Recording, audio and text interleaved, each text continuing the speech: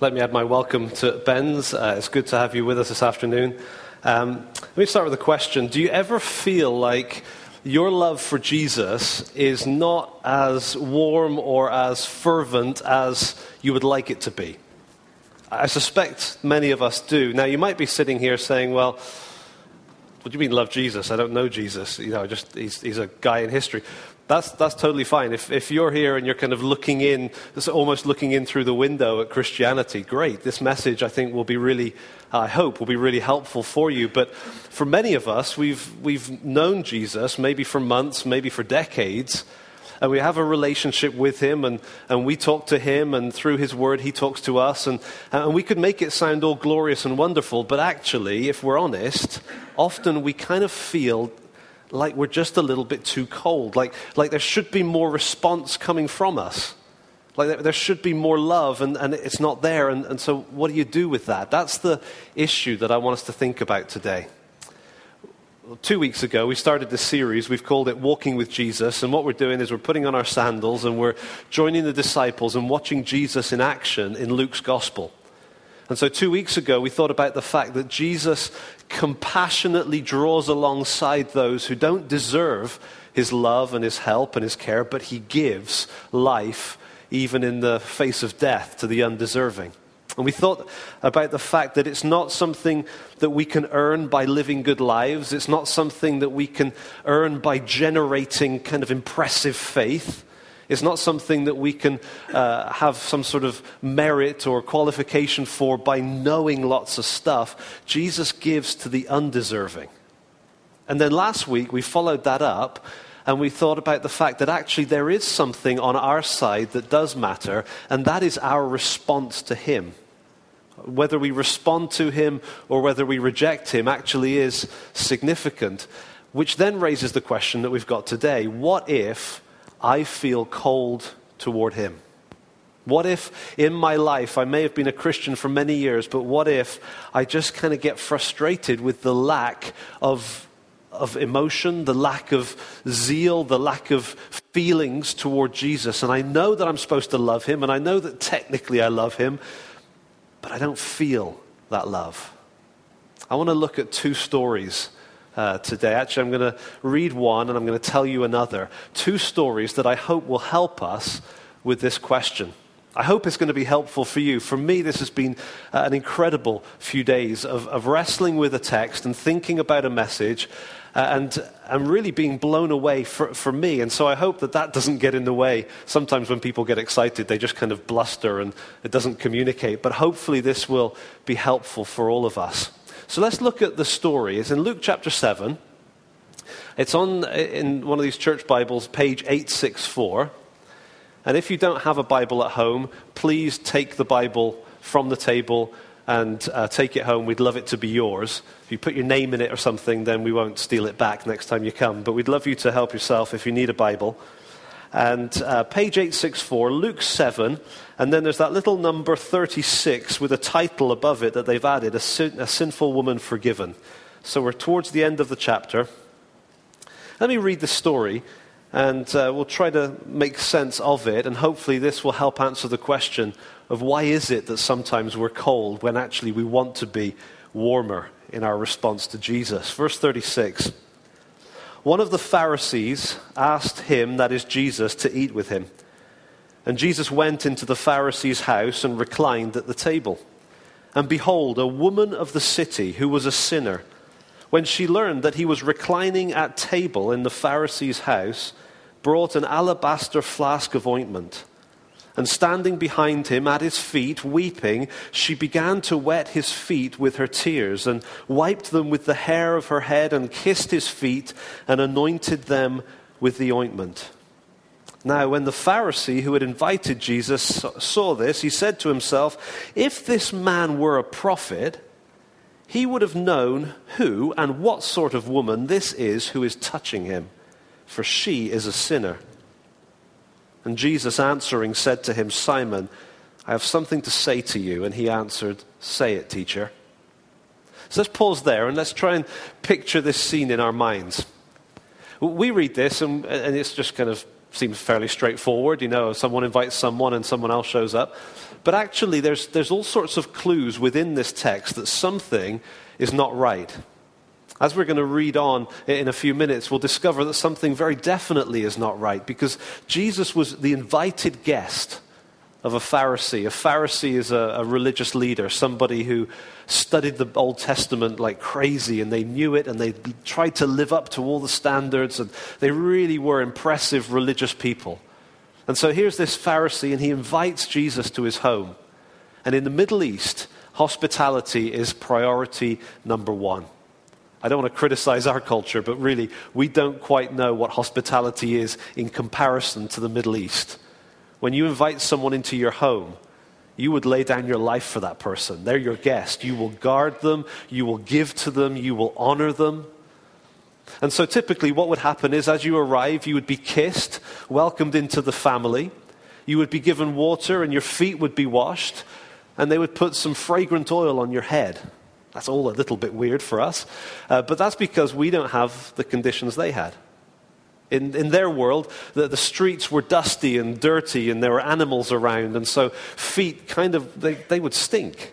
And so when you arrived, it wasn't just a case of kicking off your shoes and you're fine. It was a case of needing to have your feet washed in order for the environment to remain enjoyable. With all the smells that there were outside with all the animals, it would be a real blessing to come into a home and, in effect, to have a little bit of air freshener sprayed on your head, which is really what the oil was doing. And then the kiss, of course. Now, we don't do that with the feet. We kick off our shoes. We don't do that with the air freshener. That would be weird for us, wouldn't it? Because our culture doesn't smell quite so bad. And we certainly don't do the kiss thing because we're not Italian. So, for us, this all seems a bit weird. But for them, that was normal. And for Jesus to be welcomed into the home with no kiss, with no oil, with no water, this was a very difficult, awkward situation. It turns out that the moment this woman shows up or shows herself to the group, the Pharisees' response is immediately to start judging. I think that that's an indication that this was a bit of a trap for Jesus. You see, the Pharisees' immediate response is, if he were a prophet. So they're in this mode of testing Jesus. Maybe they came up with this plan. Let's have him over. Let's not do the normal hospitality stuff and then see how he reacts, Mr. Perfect. And so they're winding him up. They're trying to get a reaction. And by leaving out all that hospitality, greeting, and welcome, it's creating a very awkward situation, even before the woman comes into the story. But the woman makes it extra awkward. Here's a woman that is a woman of the city. She had a certain career choice that you know what it is, right? And here she comes, and she'd heard that Jesus was coming, and we'll find out later she was there from the moment he walked in. And it seems like she's so bothered by the way that Jesus is being treated that her reaction is profoundly emotional. She must have heard of Jesus. Maybe she'd encountered Jesus before. Here was the one who had come from God, who forgives people like me. And she loved him. And so when Jesus was treated the way he was treated, it bothered her so much that the tears started to flow. She wasn't planning to clean his feet. If she was, she would have had a towel. She had no towel, so she pulled out her hair and used her hair, which is an absolute no way. You don't do that. In that culture, you don't loosen your hair. But she did it because she just wanted to dry the feet.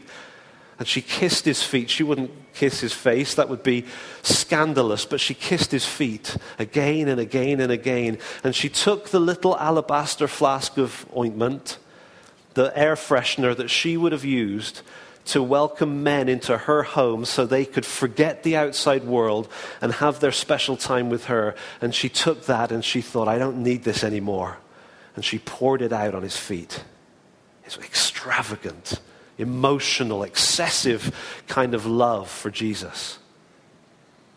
And it stirred the Pharisees who were sitting around the table judging and evaluating, and it made them ask the question, does Jesus know what is going on inside this woman?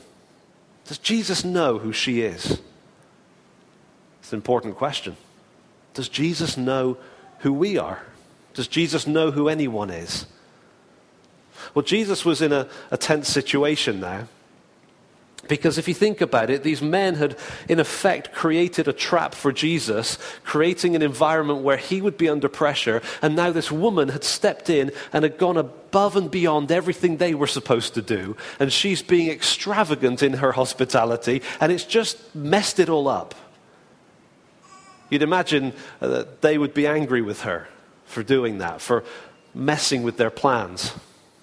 And so now the pressure's on. What's going to happen? How is this tension going to be resolved? Does Jesus know that she's a sinful woman? Does he know that he needs to distance himself from her and say, you know what, it's very nice what she did, but I'm not really into that kind of thing, and let me just distance myself. Thanks, love. Bye-bye. Is that what he's going to do? Or is Jesus going to do something completely shocking? That's exactly what happens. Let me read to you the next bit. Remember, he said to Simon, I want to say something to you. And then he proceeds to tell him a story. The story goes like this. A certain moneylender, this is verse 41, a certain moneylender had 2 debtors. One owed 500 denarii, the other 50. When they could not pay, he cancelled the debt of both. Now, which of them will love him more? Simon answered, the one, I suppose, for whom he cancelled the larger debt. And he said to him, you have judged rightly.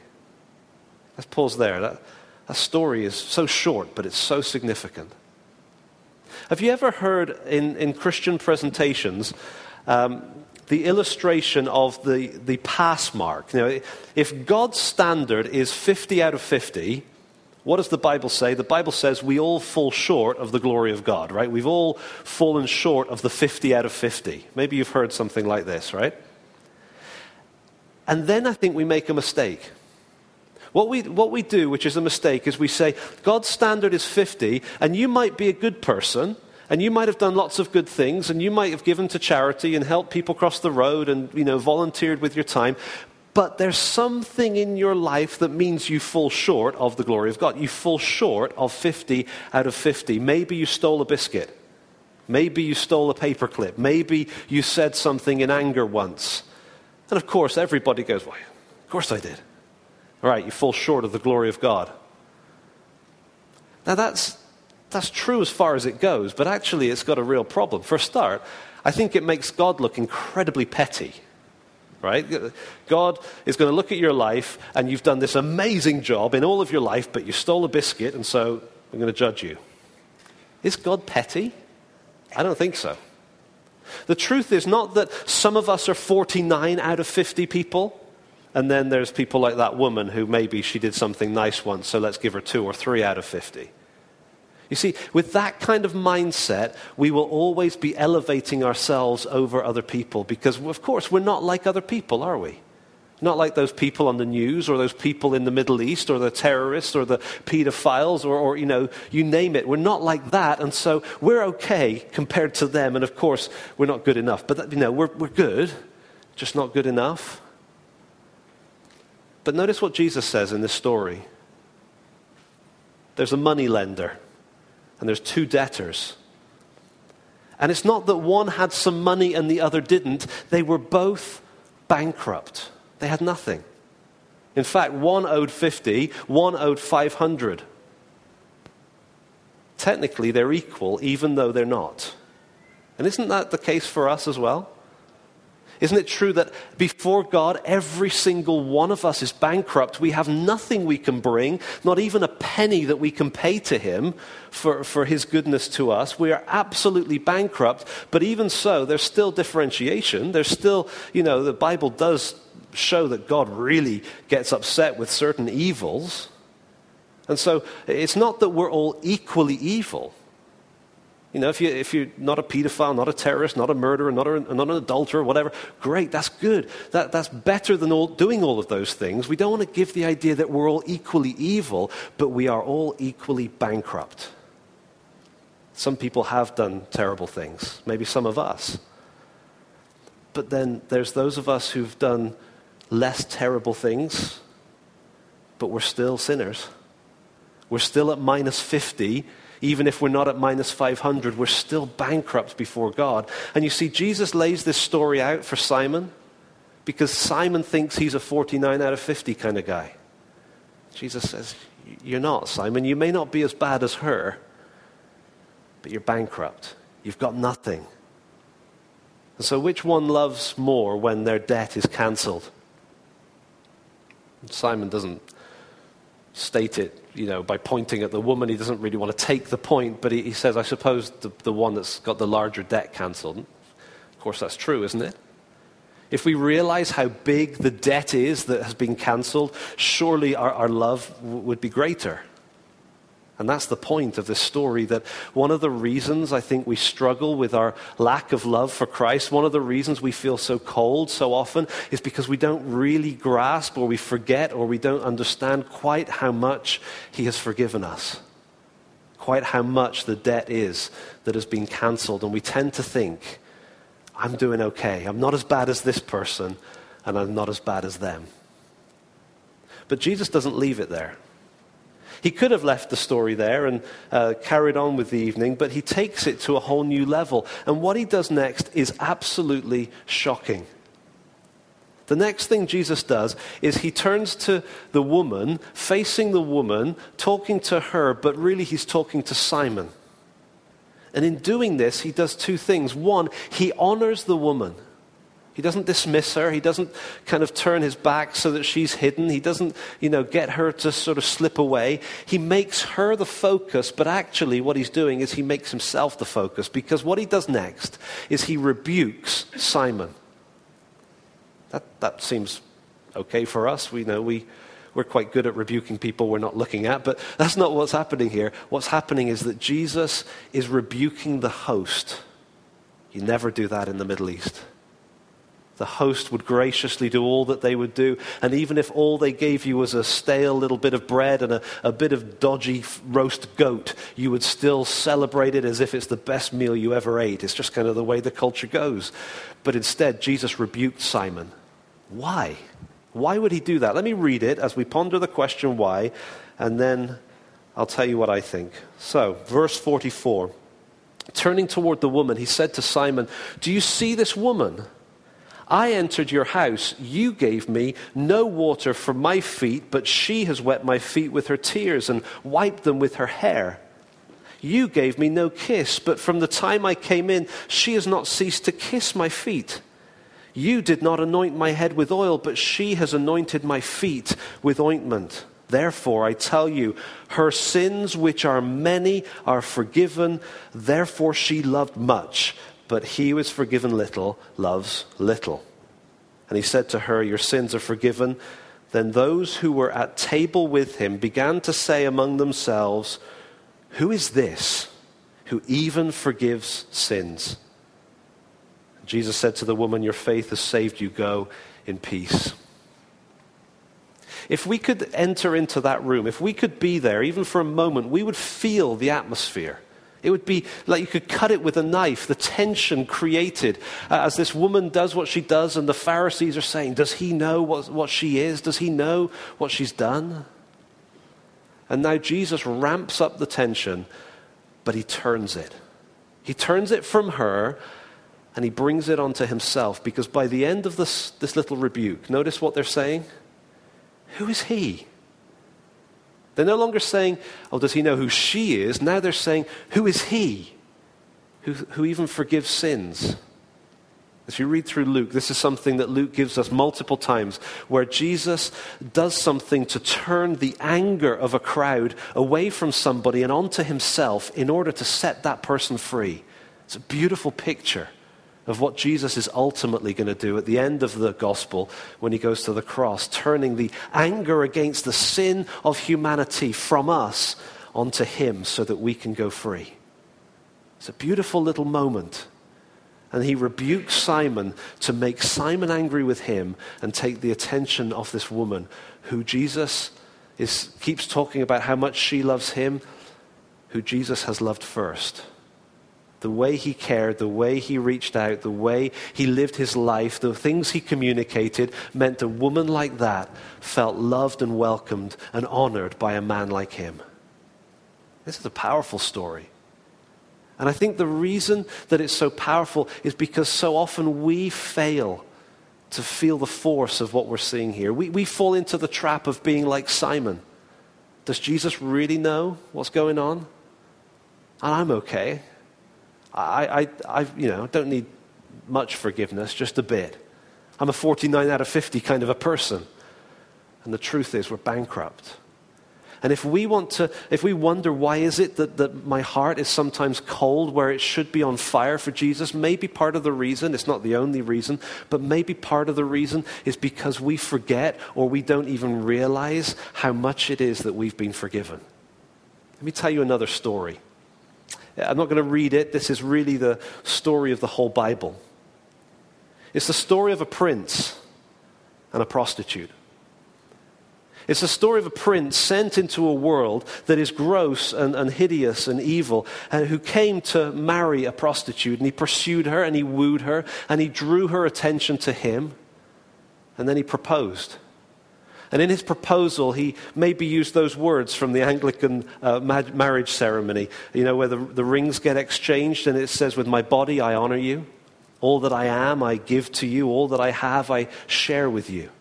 Within the love of God, Father, Son, and Holy Spirit." Maybe those are the words that are used.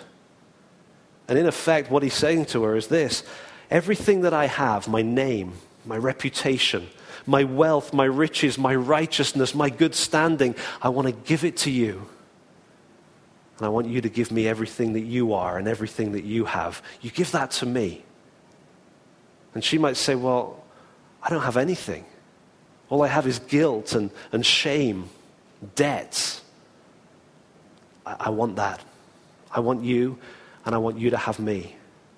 You see, that's the story of the Bible, of how God sent his Son into this world to win for himself a bride out of the fallen, gross mess of humanity.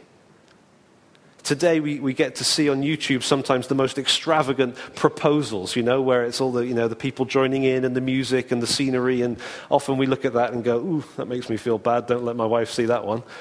She'll think I was not very impressive. But, you see these things, but the ultimate proposal ever is when Jesus went to the cross. And he hung there and he bled and he died and he gave his life to say, I love you this much and I want you to have me and I want to have you. I want you to be part of my bride. All that I am, I give to you. All that I have, I share with you. And all that you are and all that you have, give and share with me. And the great exchange takes place when we become a Christian. We bring to Jesus nothing but shame and guilt and debt. And we receive everything that he is. His relationship with his Father becomes our relationship with his Father. We receive his righteousness. We receive his forgiveness, his innocence. All the goodness that Jesus has to offer is given to us. Now, let me push that story on a little bit. Imagine the prince and the prostitute get married and they go off on their honeymoon and they come back and they're living their lives. And the days become weeks, become months, become years. And during that time, on various occasions, at various times, they're in a room together, maybe the kitchen, maybe the office, wherever, but maybe she opens a drawer, and there in the drawer, she's pulling some papers out, and she sees a certificate of debt, a notice, you need to pay. And he's right there, and he says, oh, what's that? Oh, nothing. She covers it and pushes it back and closes it. Up in the bedroom, sorting through stuff in the closet and going through, finds an old box with some string on it, and she pulls it out and opens it and looks inside, and he says, hey, what's that? And she looks inside, and it's like a skeleton in the closet. It's something from long ago that she'd forgotten or hidden or just something gross, and it's okay, and she buries it. And there on the desk, there's piles of paper, and on these paper, many of them, there's Tipp-Ex all over it, white out, just covering the debts that were written there. And when he comes in and glances at the desk, she hides them under something else. What happens in their relationship? Gradually, without meaning to, a coldness enters, a sense of distance, a sense of, if he found out, then maybe he wouldn't love me.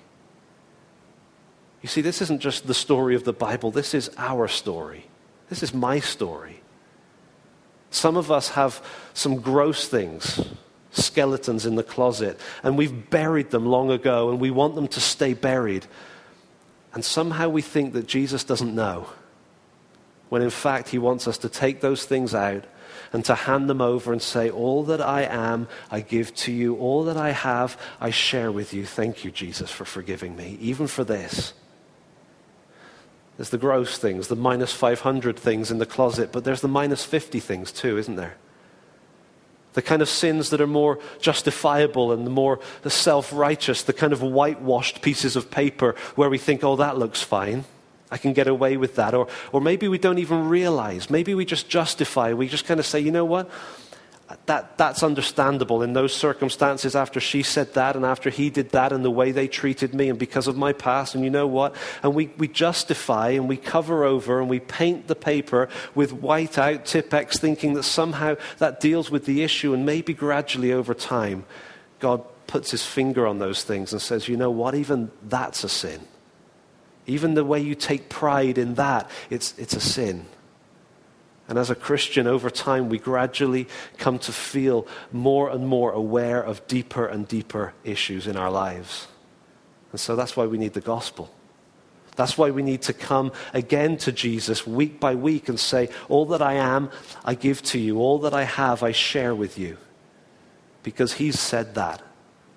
He said that to us on the cross, bleeding. He's given us everything, and he's paid for everything, and he wants us to hold nothing back, but instead to bring our debts, no matter how big or how small, no matter how gross or how, excusable. He wants us to bring all of our debts and lay them at his feet and accept his love and accept his forgiveness and accept that he wants to embrace us as his bride. He can take anything we can throw at him. He can take anything that we've done because it's already been paid for. Why is it that sometimes we feel cold toward Jesus? I suspect it's because sometimes, maybe often, we bury things. We hide things. We cover things. We justify things. And we somehow think that he doesn't know. And if he knew, he wouldn't love me, so let me put on a good show for him. But the truth is, actually, Jesus knows already, doesn't he? He knows everything you've said and done and thought, every place you've been, every finger click of your mouse. He knows. And all he asks is, trust me. Give it to me. Give yourself to me because I want to give myself to you. We're going to have communion. Communion is just in a way, it's just a simple thing. It's just bread and grape juice. And it's something that Jesus asked his followers to take and to take in order to remember what he's done for us on the cross. And the way I want us to do that this week is this. I want to just lead us for a few minutes to pause and to think, maybe to allow God by his Spirit to just put his finger on things in our lives, maybe things that we've never confessed to him before, and just to, in a sense, collect up the pieces of paper, to collect up the debts, and then to give them to him as we take the bread and the juice at the end. So let's just take some time just to kind of quieten our hearts and think about not ourselves and our sins as if that's somehow going to be healthy in itself, but in an appropriate sense to say, Lord, would you show me if there are things that I need to hand over to you, things that because I'm not handing them over, they're making me kind of feel a bit stunted, feel a bit distant, a bit cold. Are there things in my life that you want me to hand to you? Maybe we could start just by thinking, let's go the big stuff. Let's go skeletons in the closet. Let's just ponder that. It may be something from years ago, something that you haven't thought about, or maybe you've thought about it every day, but you've kept it buried. Something you did, something you shouldn't have done. Maybe it was in school. Maybe it was when your parents weren't looking. Maybe it was at university. Maybe it was when you first had a car. Well, it may be long ago, it may be recent, but it may be whatever it is, it's something that if it were to come out, you would feel horrifically guilty. And maybe you've been holding it back from Jesus. Let me just give you a moment to pause and ask God if there is some. I suspect you don't even need to ask. Maybe it's already right there in your face, an image, a memory, a thought. But let's just take a moment and consider the debt that is.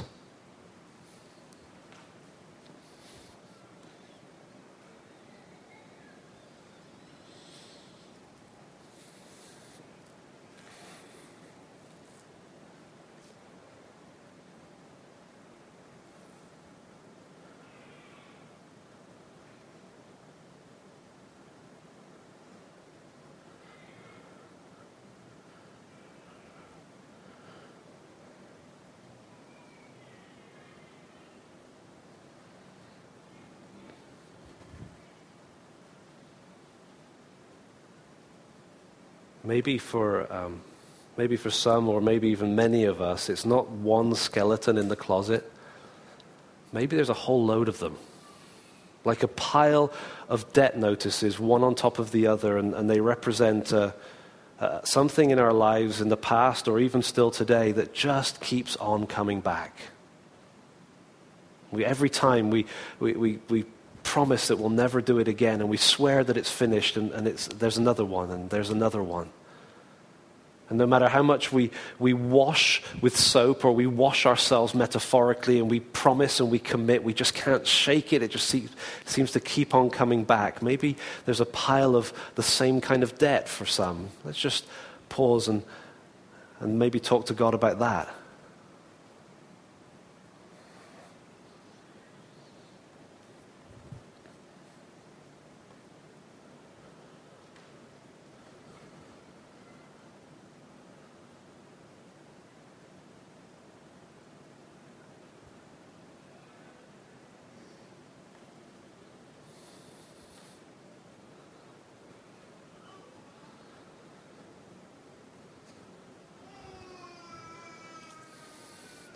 And then there's those Tipp-Exed ones, the whitewashed ones, the things that we don't mind people seeing because from our perspective, somehow they seem justified and okay, but actually, you know how it is that Tipp-Ex never looks that good. And actually, from God's perspective, it doesn't matter how much we paint it, we're hiding something that no matter how much we justify it, it's wrong. It's a minus 50 instead of a minus 500, but it's a sin nonetheless. Maybe it's pride. Pride in how we live our lives. Pride in the things we don't do. Maybe it's arrogance. Maybe it's judgmentalism. Maybe it's criticizing. Maybe it's gossip shared for prayer. Maybe it's something that's very churchy and very acceptable, and yet it's not acceptable before God. It's wrong. And underneath it, if the Tipp-Ex is peeled away, there's a debt there. There's a hardness of heart there that is profoundly inappropriate, profoundly different from what God is like.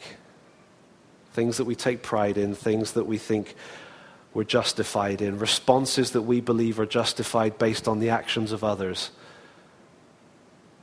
Maybe there's something there. Let's just pause and ponder that kind of debt notice.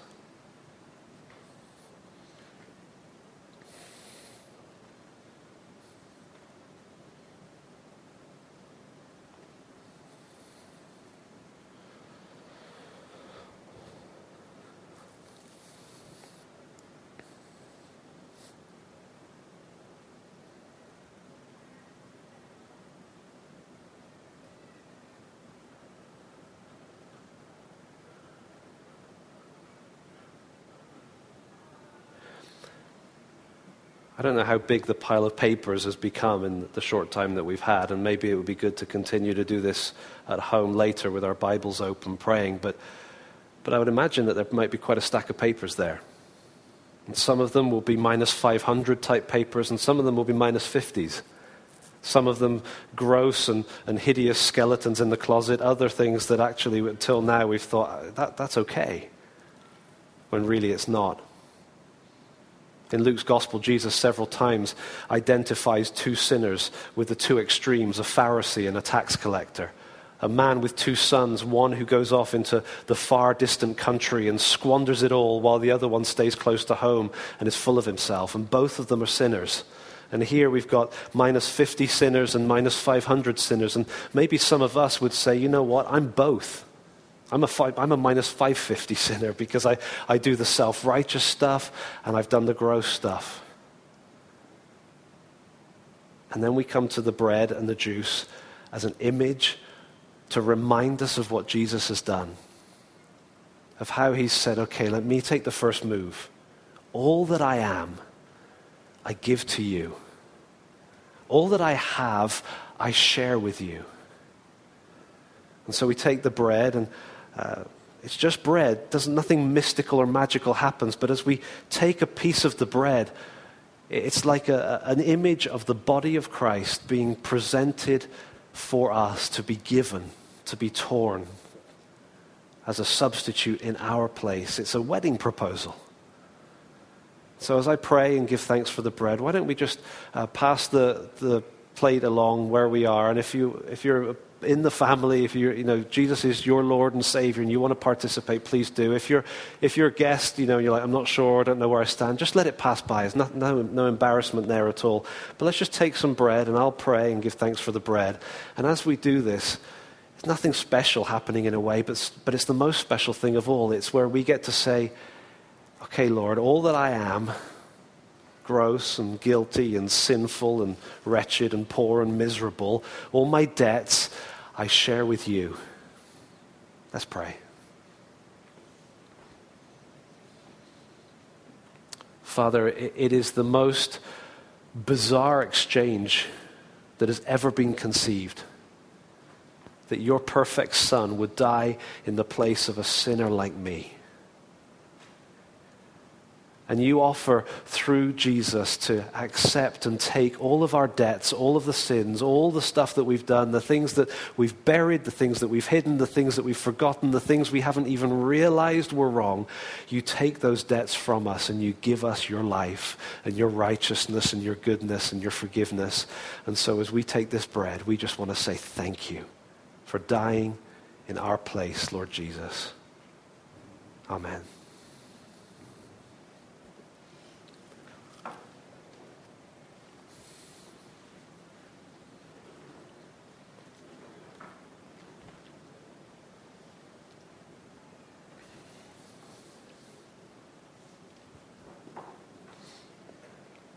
Let's give thanks for the juice as well. We can make sure that we have enough.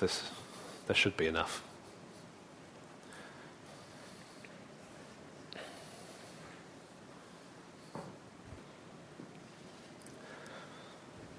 Let's pray. Father, thank you so much for the cross. Thank you that you took the notice of debt that was against us. Just as if we were to hand you every debt, if everything we'd ever done, every sin that we'd ever committed, every thought, every idea, everything about us that's dirty and wrong, Lord, if you were to take every one of those and write them down on a piece of paper, it was as if that were taken and nailed to the cross and wiped out with your blood.